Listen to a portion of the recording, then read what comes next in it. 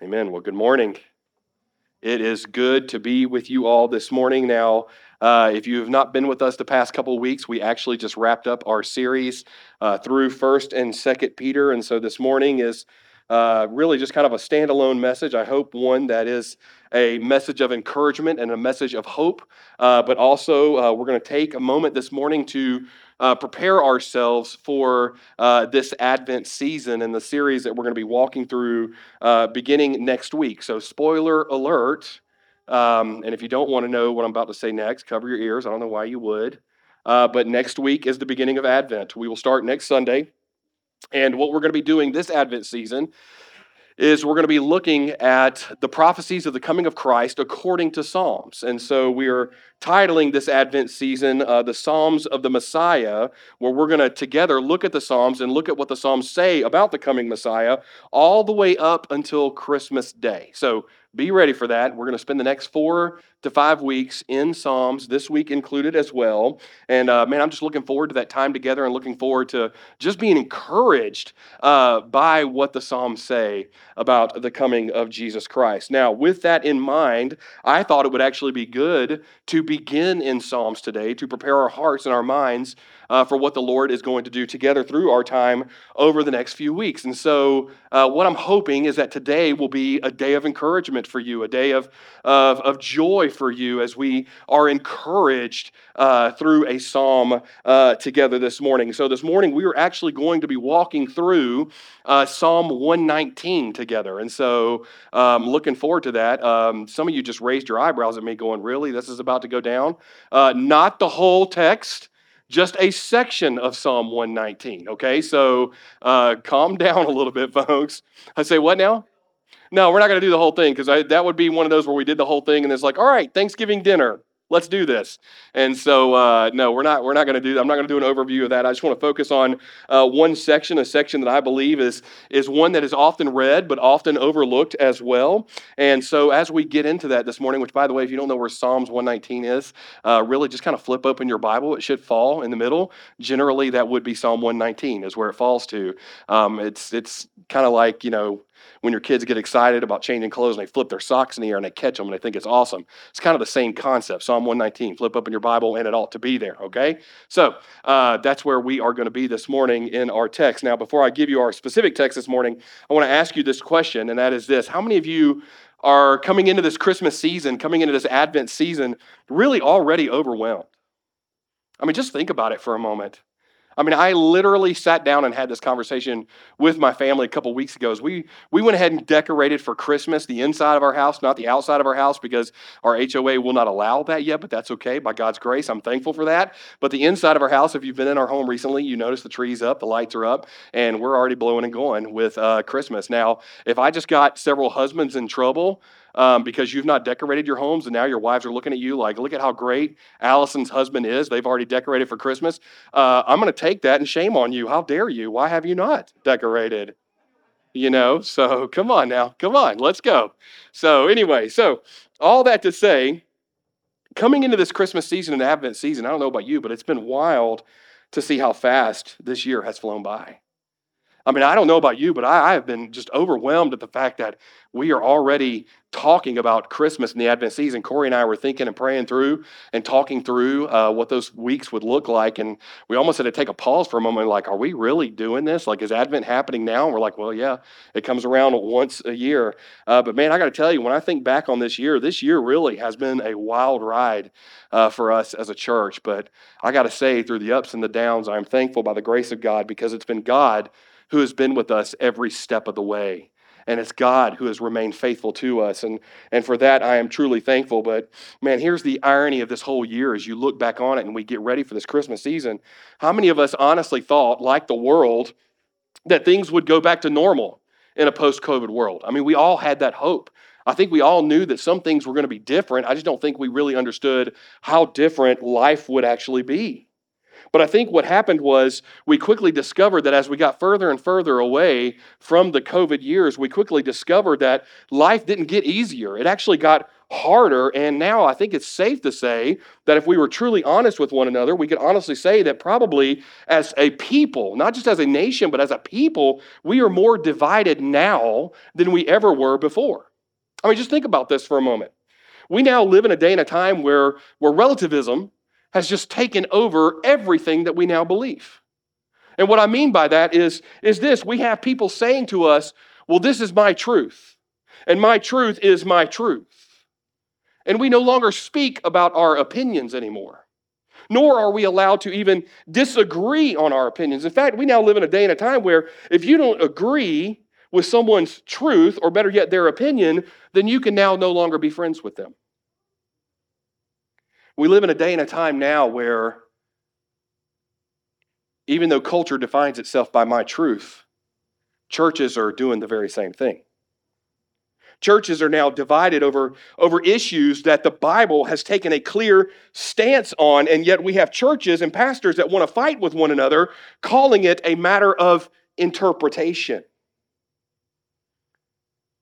To hit closer to home, this week, I imagine many of you heard earlier in the week on the attacks on Poland and wondered, is this it? Is this the World War III that everybody's been talking about? Is this the day that the world begins to unravel? And the reality is the world's been unraveling all along. We've just been failing to see it. Maybe this week you thought, oh good, now we're past the elections. No more signs on who to vote for, no more candidates telling me how awful the other candidate is. Now we can move on and talk about things that matter, like hockey or football or life, only to hear politicians begin to announce their candidacy for president, only to now begin to turn our attention to an election that's still another year to 2 years away. And some of you may be thinking, this is going to be good, while the rest of us are thinking, again, why? Didn't we just get done talking about all this nonsense? You see, here's the truth. We're all overwhelmed in some way, shape, or form. We may be overwhelmed with the stress of our work. We may be overwhelmed with what's happening in our schools. We may be overwhelmed with what's happening in our families and overwhelmed in what's happening in our homes. We thought, honestly, that things would actually kind of get back to normal and start to get better. And sadly, it just seems that things get worse and worse and worse. In fact, it's getting harder to live in our nation. Even Christianity and our influence within this country is fading more and more away. Now, as a side note, depending on your eschatology or your belief in the end times, you may be at the point where you're looking around at everybody going, see, if you believe in what I believed in about the end times, I told you this would happen. The Bible tells you this would happen. So I'm telling you so. Either way, it feels like what we're living in right now is a modern day Judges.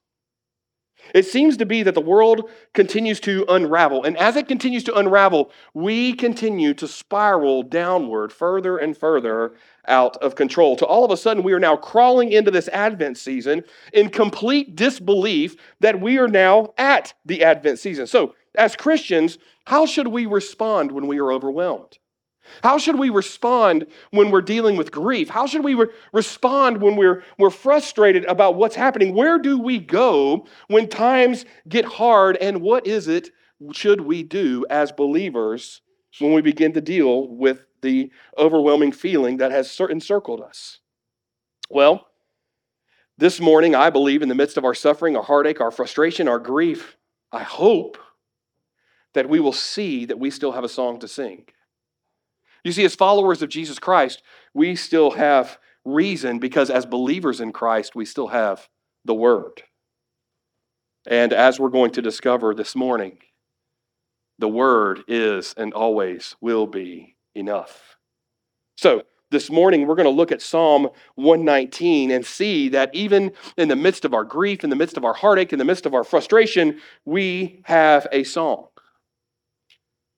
And what we have is a song for the suffering. So if you have your Bibles, and I hope you do, I would encourage you to join me now in Psalm 119. And we're going to find ourselves beginning in verse 49 of Psalm 119. And I would encourage you to go ahead and turn there. And once you have found your place in the Word, if you can and you are able, I would invite you now to stand in honor of the reading of the Word of God. Now again, this is beginning in verse 49. We read, "Remember your word to your servant, in which you have made me hope. This is my comfort in my affliction, that your promise gives me life. The insolent utterly deride me, but I do not turn away from your law. When I think of your rules from of old, I take comfort, O Lord. Hot indignation seizes me because of the wicked who forsake your law. Your statutes have been my songs in the house of my sojourning. I remember your name in the night, O Lord, and keep your law. For this blessing has fallen to me, that I have kept your precepts." The word of God for the people of God. Thanks be to God. You can be seated.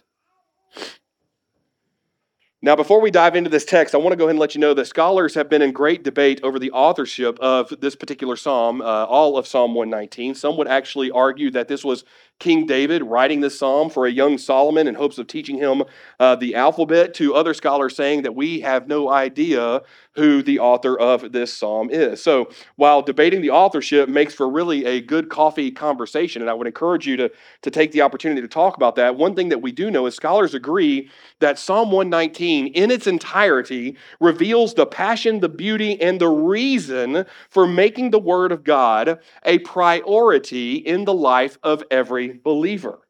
So again, this morning as we unpack this particular passage in Psalm 119, I'm hoping that this will be a word of encouragement for you, but at the same time, I want us to recognize that what we're going to see is what we should already know as believers, which is this: the Word of God itself should be a priority in the life of every believer. So as we walk through this passage together, begin thinking of your own life and ask yourself, how important is the Word of God? So you see, by the time we get to verses 49 through 56 in Psalm 119, we're going to notice that the author, the psalmist himself, transitions to how the Word can now help us in times of frustration, how the Word can now help us in the midst of our suffering, whether that suffering is similar to what we've read about from 1st and 2nd Peter, or whether it's from outside sources now attacking the church, or the frustrations that may come from within ourselves because of our own daily lives. So what we have in this passage is, again, a song for the suffering. And if that is you today, whether it's in grief, whether it's in heartache, whether it's in frustration, my prayer is that when you look back upon verses 49 through 56 of Psalm 119, you can look to these words and say, "In God, through the Word, I have reason to sing." So the question we're going to answer this morning is this: in the midst of our suffering, in the midst of our heartache, in the midst of our grief, why should we stay close to the Word of God? Well, I believe the psalmist actually answers that question in 4 parts in our text this morning. The first part being this: in verse 49 and 50, we learn that we should stay close to the Word because in the Word we have hope. Notice with me verse 49, it says, "Remember your word to your servant, in which you have made me hope." Now, here is where many people attribute the writing of this psalm back to David, because this opening actually references back to the words of God to David all the way back in 2 Samuel chapter 7. Either way, I want us to pay attention to what the psalmist is calling for. You see, the psalmist is not calling for God to remember his promises as if God forgot, but rather the psalmist is asking God to remind him of the promises that he will one day establish his kingdom. In other words, notice that the psalmist is asking for his faith to be renewed. He's asking God to be given a fresh assurance as God reminds him of the hope that is found according to the Word. So you see, already in this opening verse, we see the psalmist struggling with the doubt that has now crept into his very mind, and thus he now asks God, through his Word, to remind him again of the hope that he can have in what is to come. You see, if you think about it, that's similar to what we deal with as believers today, because I think if we were all honest with ourselves, I think it would be safe to say that there have been seasons in our life where we began to question and doubt what it is that God was doing in this particular moment. And so what do? Well, we start looking for words of affirmation, or we start looking for words of assurance that things will be okay. But then what ultimately happens is this: as we continue to doubt and as we continue to question, what we often try to do is we try to fix things ourselves, when in the reality is, in the midst of our own fixing, we make things worse. And so the psalmist in this first verse says, let me teach you how to avoid that problem. Instead of trying to fix it ourselves, instead of hoping in other people, instead of seeking assurances and things that are not of the word, let me encourage you to ask for the assurance that leads to the hope that is found in knowing God. And the way you know him is through his word. Notice he continues in verse 15. He says, and this is my comfort in my affliction, that your promise gives me life. Now, the psalmist here admits that he is clearly dealing with some sort of affliction. Now, this affliction could be anything. It could be something internal, like a sin that he's struggling with. It could be external, like false teachers or attacks that have come upon the church, as what we read about in 1st and 2nd Peter. We don't know what it is that he is dealing with. However, what we know is this: this affliction has now caused him to question his faith and thus ask for assurance from God. But then notice what happens next in the text. He says, here is my comfort in my affliction, meaning this: as I struggle, as I hurt, as I deal with fill in the blank, I take comfort in knowing this, that your promise, God's promise, which is the word, gives me life. Notice what the psalmist is saying to us as he sings this back to God. He says, listen, when life is hard, when you find yourself under attack, whether by your own making or whether by external sources, whatever it is, know that if you draw close to the word of God, you will be reminded of the promises of God. And in that promise that you find in the word, there is life. And that life leads to hope. So, Christian, are you staying in the word? Because if you stay in the word, it will draw you close to God. If you find yourself in the word, it will remind you of God's promise. And it's in God's promise through the word that we will find the hope to continue to press on, because in the word we will find the promise of what is to come. So, Christian, today, are you struggling? Are you dealing with some sort of doubt? Are you hurting? It's amazing how holidays will do that. Holidays will remind us of very hard times. In the midst of your doubt, do you turn to the word to find hope? When you turn to the word, as believers today, do you see that Jesus Christ, through his word, is calling us to draw closer to him? You see, it's like what St. Patrick said when he said, Christ beside me, Christ before me, Christ behind me, Christ within me, Christ beneath me, Christ above me. Brothers and sisters, keep Christ close. Keep the word close. Because in the word, we have hope. The psalmist goes from there and he gives us the second point that he wants us to see from the word today, which is found in verses 51 through 52. And he says this: not only in the word do we now have hope, but by the word there is now comfort. Now, after everything we just studied in 1st and 2nd Peter, this passage really should offer us comfort in the midst of our own suffering. I mean, look at where the psalmist begins here in verse 51. He says, the insolent utterly deride me, but I do not turn away from your law. Now again, church, just listen for a moment to the word of assurance from the word of God. The psalmist tells us that profane sinners and proud scoffers will always be around. There will always be people who scoff us and mock us for our beliefs. There will always be people who mock us for our faith. We talked about this in 1st and 2nd Peter. They were around in Peter's day. They were there at the Gospels mocking Jesus at the crucifixion. They were around in Nehemiah's day. If you remember when we studied through Nehemiah and he was rebuilding the city, they were there mocking Nehemiah and the believers. They even mocked Noah as he built the ark. And here they are in the middle of the Psalms continually mocking the believers. So, Christians, can I just give you good news this morning? Sinners and scoffers will always be around to mock you for your faith. Isn't that great? You're going to be mocked for your belief in Christ from now until eternity.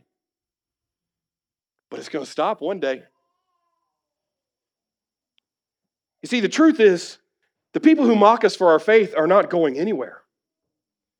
And so can I encourage you with something? You can't hide from them, okay? So when you're having that conversation around the water cooler, around the coffee bar, and people are mocking Christianity, and we kind of laugh and giggle at what they're saying, guess what? Whether they know you're a Christian or not, they're going to continue to do that. So you might as well tell them that you're a believer in Christ. You're going to encounter people who will mock you. In fact, some of them are going to pretend to be followers of Jesus Christ, and yet they are going to mock Jesus. And you may be saying at this point, well, how is this good news to know that this is going to happen for the rest of our lives? Well, because we know that what we are dealing with today, when people mock us for our faith, is nothing new.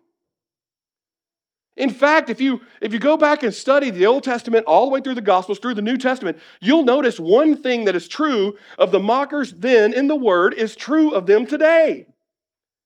Their arguments have not evolved. Their arguments have not changed. Their words are identical. It's the same maddening nonsense that date all the way back to the Old Testament. So, when we meet someone who mocks us for our beliefs, we really should just kind of laugh and say, man, you guys just don't give up. This is amazing. Like, you just keep coming around. And when they say, well, what do you mean by that? And say, you do realize that the folks who mock us for our faith, you've been around from the beginning. And can I tell you something? Good news for the believer. They have been losing since the beginning. Now, coming back to the text, notice the psalmist gives us a response for the mockers. He says this, verse 52, he says, when I think of your rules from of old, I take comfort, O Lord. Now here the psalmist teaches us how we can move on past the scoffers. He says this, he says, remember the word of God, and not just remember it, but profess it through the doctrines of the word of God. Hold fast to the truth of the grace that is found in the gospel. Grow in your own knowledge of the ways of God according to the word of God. So notice that the psalmist here is not just telling us that we need to know the word for the sake of knowing it, but rather we need to take comfort in the word as we cling to the word, because when we cling to the word and our relationship with God through the word, then we will not waver. But then notice right in the middle of that phrase, he says this phrase, the rules of old. Now, I believe that the psalmist at this point has in mind the judgments of God upon the earth. I think when he says the rules of old, he's thinking about the great flood. He's thinking about the destruction of Sodom and Gomorrah, the destruction of Pharaoh and the Red Sea, the cutting off of the Canaanites. In other words, the psalmist remembers that God alone is the righteous judge. And one day, God alone will judge all peoples. You see, a day is coming where God will judge both the righteous and the unrighteous. And as followers of Jesus Christ, we can take comfort in the word of God, because the same God who will judge the wicked, the same God who will judge the mocker, is the same God who pours out his grace and his goodness upon those who cling to their faith and thus cling to the word of God. So, Christian, can I ask you this morning, what are you clinging to? What are you holding on to? Are you holding on to life and stuff and thinking you can fix things yourself? Or are you clinging to the Word of God? Man, listen. People will continue to come who will mock us. Thieves will come who will try to rob us. Scoffers will continue to hurl their insults at us. Nothing has changed there. But the reality is this, according to the Word, what will give us comfort is this, is if we continue to cling to the Word of God. So brothers and sisters, can I encourage you, never turn away from the teachings and the doctrines of the Word that you know to be true. Okay, this is why here at this church, we preach so much on knowing the Word of God. Because how else will we keep ourselves from falling away if we don't know the Word of God? So if you want comfort, know that your comfort will not be found in this world. Rather, your comfort comes from knowing the God of the Word. So remember that by the Word, there is now comfort. The psalmist moves on from there, and we get into verse 53 and 54, and he says this.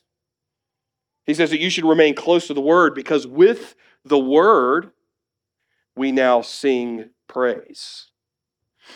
Now, if you're paying attention to the text, I want you to notice what's happening here. There's a drastic turn that happens in verse 53 that then leads us to encouragement that happens in verse 54. Follow with me here. Verse 53, it says, hot indignation seizes me because of the wicked who forsake your law being the Word of God. Again, so notice the psalmist now turns his attention to the wicked. Now, just to give you some working definitions here, when we use the word indignation, we're talking about an anger aroused by something that is unjust or unworthy or even just downright mean. Now, the psalmist is going to go one step further and call it a hot indignation, meaning that his anger is boiling over because of what these people are doing. Now, to give you an idea of what's actually happening here, this same phrase, when you study it in the Hebrew, could literally mean a shaking from sorrow or a great distress to a great degree because of what's happening around you. So a good way to think about what the psalmist is saying here is to think of it like a storm with a scorching and burning wind that is just beginning to spiral within your soul. You see, this is the moment where we become so angry at something or someone, so distressed over something or someone that it just makes us shake. It just makes us want to cry. Now, you may know what I'm talking about here. You may have felt that heartache before. You may have felt that anger before. You may have felt that frustration before. I mean, do you remember what you felt like in that moment? I imagine some of you right now, the wheels are turning about a particular situation or about a particular person where all of a sudden, even now at the mention of it, your blood pressure is beginning to rise. This is exactly what the psalmist is talking about. But notice specifically what he's talking about. He is so upset to the point of shaking because wicked men who claim to know the truth about God now deny the truth about God. They have turned away from the Word and thus have turned to disobedience. In fact, they've gone as far as to willingly attack God if given the opportunity. And so the psalmist is angry and broken because sinners and scoffers had now turned away from God. And so it's in this moment, the psalmist, in an act of mercy and sacrifice, notice what he's not praying. Notice what he's not singing to God. Notice he's not singing to God, calling for the world to burn. I mean, that would be easy. I mean, just imagine how many times we thought to ourselves, Lord, that whole swallow this person up with the earth, that sounds good. Take them. How many times have we thought, Lord, another flood? Doesn't sound like a bad idea. Just make sure I'm on the boat. Lord, this whole burning the world with fire doesn't sound so bad. Start with those people. That's not what the psalmist is saying here. But rather what he's saying is, in the midst of his grief and his heartache because of what's happening, he knows that there are people who have revolted against God. He knows what now awaits them. So notice this, his anger doesn't burn against the people, but rather it burns because of what it is they are doing. Now, You may think for a second, wait a minute, we're reading into this passage, but man, if you continue to read Psalm 119, okay, you get to verse 120, and 120 answers that question for us. He says this, my flesh trembles for fear of you, and I am afraid of your judgments. You see, the psalmist knows all too well what is about to happen to those who rebel against God. And the same is true of us today. We know all too well what's about to happen to someone who goes before judgment of God and they have lived a life in direct rebellion against God. If you don't know, it's not going to end well. That's why we as Christians can come in and say, thanks be to God through the grace and the goodness of our Lord who has given us Jesus Christ to die on a cross for our sins. Because alone, we would stand condemned before God. But by grace, we have been atoned for through the blood of Jesus Christ. We know that. But sadly, there are people in this world who do not know this truth. And so it should grieve us that judgment is coming for those who do not know. You see, for the psalmist, sin is a very ugly thing, and it causes the psalmist anguish that there would even be some who would forsake the law of God. So when we read these words, we should really be asking ourselves as Christians, as believers at this point, man, when was the last time your heart broke and your passion was fueled for someone who was in direct rebellion against God?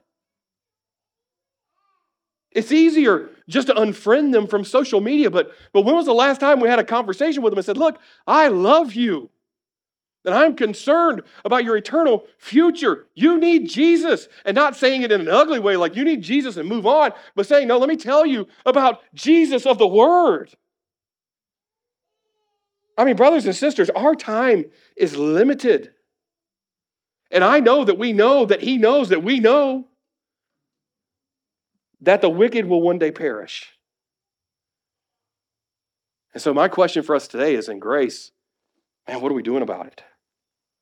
Now notice what happens here in verse 54, because that's verse 53. We see this judgment coming, and we're reminded of the judgment that's coming, and there's this anguish that happens, but then notice the grace and the goodness that all of a sudden overtakes the psalmist as he changes gears here in verse 54. He says this, he says, your statutes. Again, statutes being another word for the word. Your word, your statutes have been my songs in the house of my sojourning. So now pay attention to what the psalmist is saying, whether it's in unsettled state of fleeing from one place to another, similar to David being pursued by Saul, the Old Testament, or as a sojourner who moves throughout the entire course of his life, like Jacob, when you read about him in Genesis chapter 47, the psalmist here now changes course, and he wants believers to see this, that listen, in the midst of our grief, in the midst of our frustration, in the midst of our heart that burns because we see people that we care about and love just falling into ruin, we need to realize that there's still hope. And the hope is this, we're sojourning. We got to know that we're in a kingdom that's not ours, and this kingdom clearly is not going to live by the standard of God. And so we have to understand that we are literally just passing through this place. This place is not our home. So the psalmist is literally saying to us in verse 54, we will never find true rest or residence in this place because we, as followers of Jesus Christ, belong to a different kingdom. So as believers, we're merely on a pilgrimage passing through until we arrive at our final destination where we will spend all of eternity with our God. And I got to tell you, like the psalmist says here, he says, look, since we're on this journey together, it doesn't make sense for us to just be angry all the time. No, rather what we should do is this, we should sing praise. We should sing praise because God is the reason for our praise. Through the word, we have not only why we should sing praise, but we see what it is that we should be singing when we do sing praise. So in our days, by God's grace, the days that we've been given, we have been given the word of God so that we are able to sing praise back to God and sing praise for the purpose of encouraging one another while we are on this journey. So So Christians, can I tell you something now, okay? I don't know what your doctrine on singing praise to God is, but I'm fixing to ruin it for you if you fall in this camp. If you're one of those people who say, I don't have to sing, you're wrong.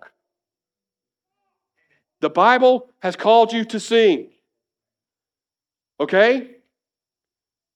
If I just ruined you at the end of the service, you can come down and repent. It's really okay. We'll get it fixed.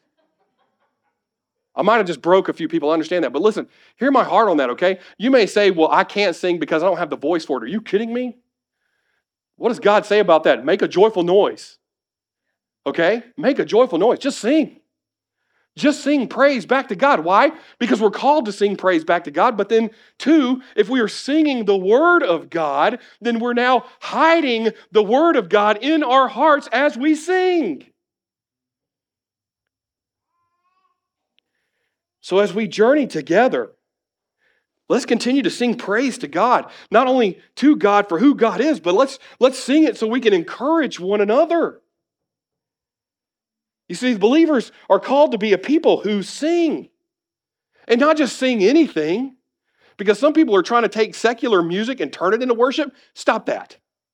That's nonsense. I'm talking about what Paul says in Ephesians chapter 5, verse 19. No, by the way, he says it in another letter as well. He says this, addressing one another in psalms and hymns and spiritual songs, singing and making melody to the Lord with your heart. Brothers and sisters in Christ, do we understand that according to the Word of God, we are called to now sing the Word of God? And can I tell you something? It doesn't matter what you sound like. Even if the person standing next to you looks at you and goes, hey, thanks be to God, but clearly singing is not your gift, just turn and look at them and sing louder. Even if it's a new song, even if it's something that we don't know, even if it's unknown, if it's affirmed by the Word of God, then can I encourage you to learn it and sing it? And then here's what happens. As we sing the Word of God, we're going to continue to hide the Word of God further into our heart. And so let's continue to sing the Word, because when we sing the Word, we are able to praise God as we continue onward in the journey that the Lord has called us to. And as we sing the Word, it will continue to remind us to never forsake the law. So, church, hear the words of this particular passage in Psalms and keep on singing. This leads to our fourth and final point, which is found in verses 55 and 56, and that is this. Because of the Word, we now have a promise. Now notice the psalmist closes out our text with yet another word of encouragement. Verse 55, he says, I remember your name in the night, O Lord, and keep your law. Now notice this, before the blessing, before the encouragement comes, notice what he's doing here. He's teaching us that even at night, when others are sleeping or when others are lost in their own world of thoughts, what is he doing? He is still meditating on the Word of God. So can you hear the word from the psalmist this morning and know this, that when you put your head on your pillow at night, instead of getting bogged down in the mundane, instead of rethinking all the conversations you wish you would have had that day and said, man, if I'd have said this to this person, they would have said this and I would have said that, and then boom, they'd have been out. Instead of treating conversations that way, instead of thinking of all the people that wronged you that day, maybe what we should do is this. Let's take a moment and just get lost in the thought of the wonderful work of creation. Let's get lost in the thought of the beauty of the providence that is found in the grace of knowing Jesus Christ our Lord. And how do we do that? We meditate on the Word. Okay, so if you're one of those people that has to fall asleep to something, can I encourage you to fall asleep to scripture reading perhaps, or maybe some biblical music? Can I encourage you with that? Because that's what the psalmist said was important. He said, even at night, I meditate. I meditate on your law. And he's not saying that to say, hey, look at me, I'm awesome. No, he's saying this. He's saying, listen, I do it at night. I meditate on the Word. Why? Because I love my God. But more importantly, because God loves me. In other words, notice what the psalmist is doing. He's actually using his time wisely to stay encouraged by reflecting on the Word overnight. In other words, he is redeeming his time as he thinks about and reflects upon the Word of God. In fact, he says that he has now kept the law. Now, again, When he says that he kept the law, he probably kept it imperfectly, okay? It doesn't mean that he was perfect all of a sudden by doing this. However, what the psalmist is teaching us is that he strived for keeping the word close as his way of demonstrating his love for God, and thus he sought the word to help him continue to grow in his own walk. So Christians, can I ask you, how are you now spending your evenings? Do we spend any part of our evening reading the Word, listening to the Word, meditating on the Word, reading good things that teach us about the Word? I mean, why do we meddle in things? Why do we get bogged down in frustrations of the day that we just had? Why do we get on the news and look at all the horrible things that are happening with all of our politicians and celebrities? I mean, who cares? None of that matters when compared to the Word of God.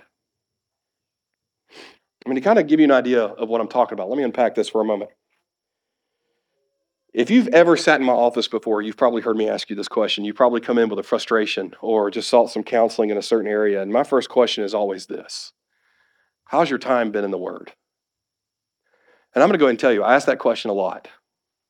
How's your time been in the Word? And I ask that question not because I want you to get frustrated with me, although most people do get frustrated with me. Several weeks ago, I asked this. I had a pastor coming to me, and he was sharing his frustrations and heartaches and everything about being a pastor. And I'm like, yeah, amen, preach. No, I'm kidding. He shared with me his frustrations and his heartaches. And I asked him, how's your time in the Word? And he got frustrated with me. He's like, what do you mean? I'm a pastor. And I'm like, well, that doesn't mean anything. What does that mean? You're a pastor. Good. You should be in the Word. How is your time in the Word? The same thing happened to me a couple weeks ago. I was in my own home. I was in my bedroom. My wife and I were having a conversation. I was frustrated. Guess what her first question to me was? How was your time in the Word? Guess what my response was? What do you mean, how was my time in the Word? I'm a pastor. I got frustrated with her. But there's a lot of truth to that question. Because you see, when we find ourselves out of the Word, it's when we find ourselves meddling in things that don't matter. But notice this, okay? Notice what happens when we do find ourselves in the Word. I mean, just keep reading. Verse 56, right? Coming back, Psalm 119, verse 56. He says this blessing has fallen to me that I have kept your precepts. Precepts being another word for the word. Notice here that keeping the Word of God comes with a promise. Keeping the Word of God comes with the blessing of not only knowing God, but being made known fully as we continue to grow in our own righteousness and as we continue to grow in our own sanctification. You see, knowing the Word and keeping the Word is a precious gift as it teaches us more about God. So, Christian, do you want to experience the blessing? Do you want to experience the promise? Then know the Word of God. Meditate on the Word of God. Make the Word of God a regular and steady habit within your life. Stay in the Word of God. Allow others to encourage you by the Word of God. You encourage others by the Word of God. Hold one another accountable according to the Word of God. Because in the Word of God there is blessing. Because there is promise. There is promise in what is to come.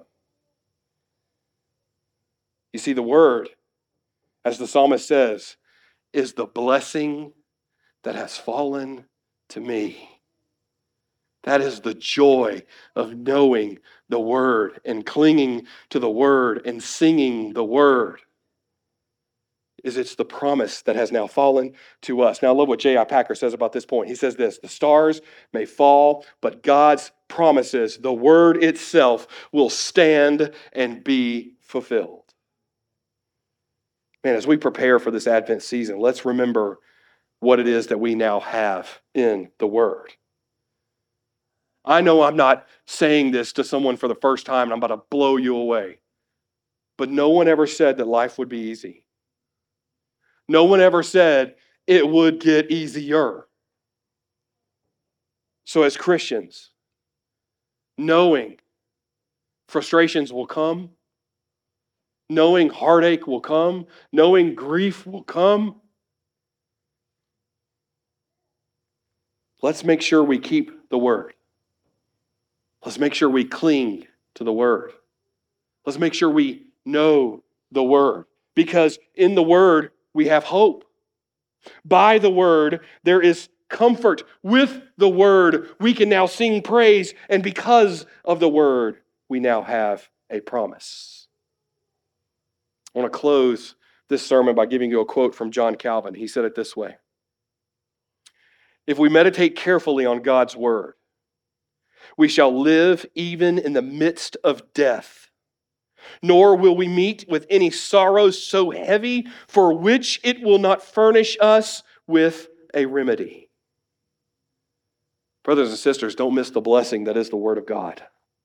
Don't miss the joy that is found in knowing this book. Stay guarded by it, keep close to it, because hard days are coming, and they will come. And on those days, through the words, we will always find our song for the suffering. May our hope rest in Christ. May our promises continue to be found as we seek God and as we seek Him through His Word. Let's pray together.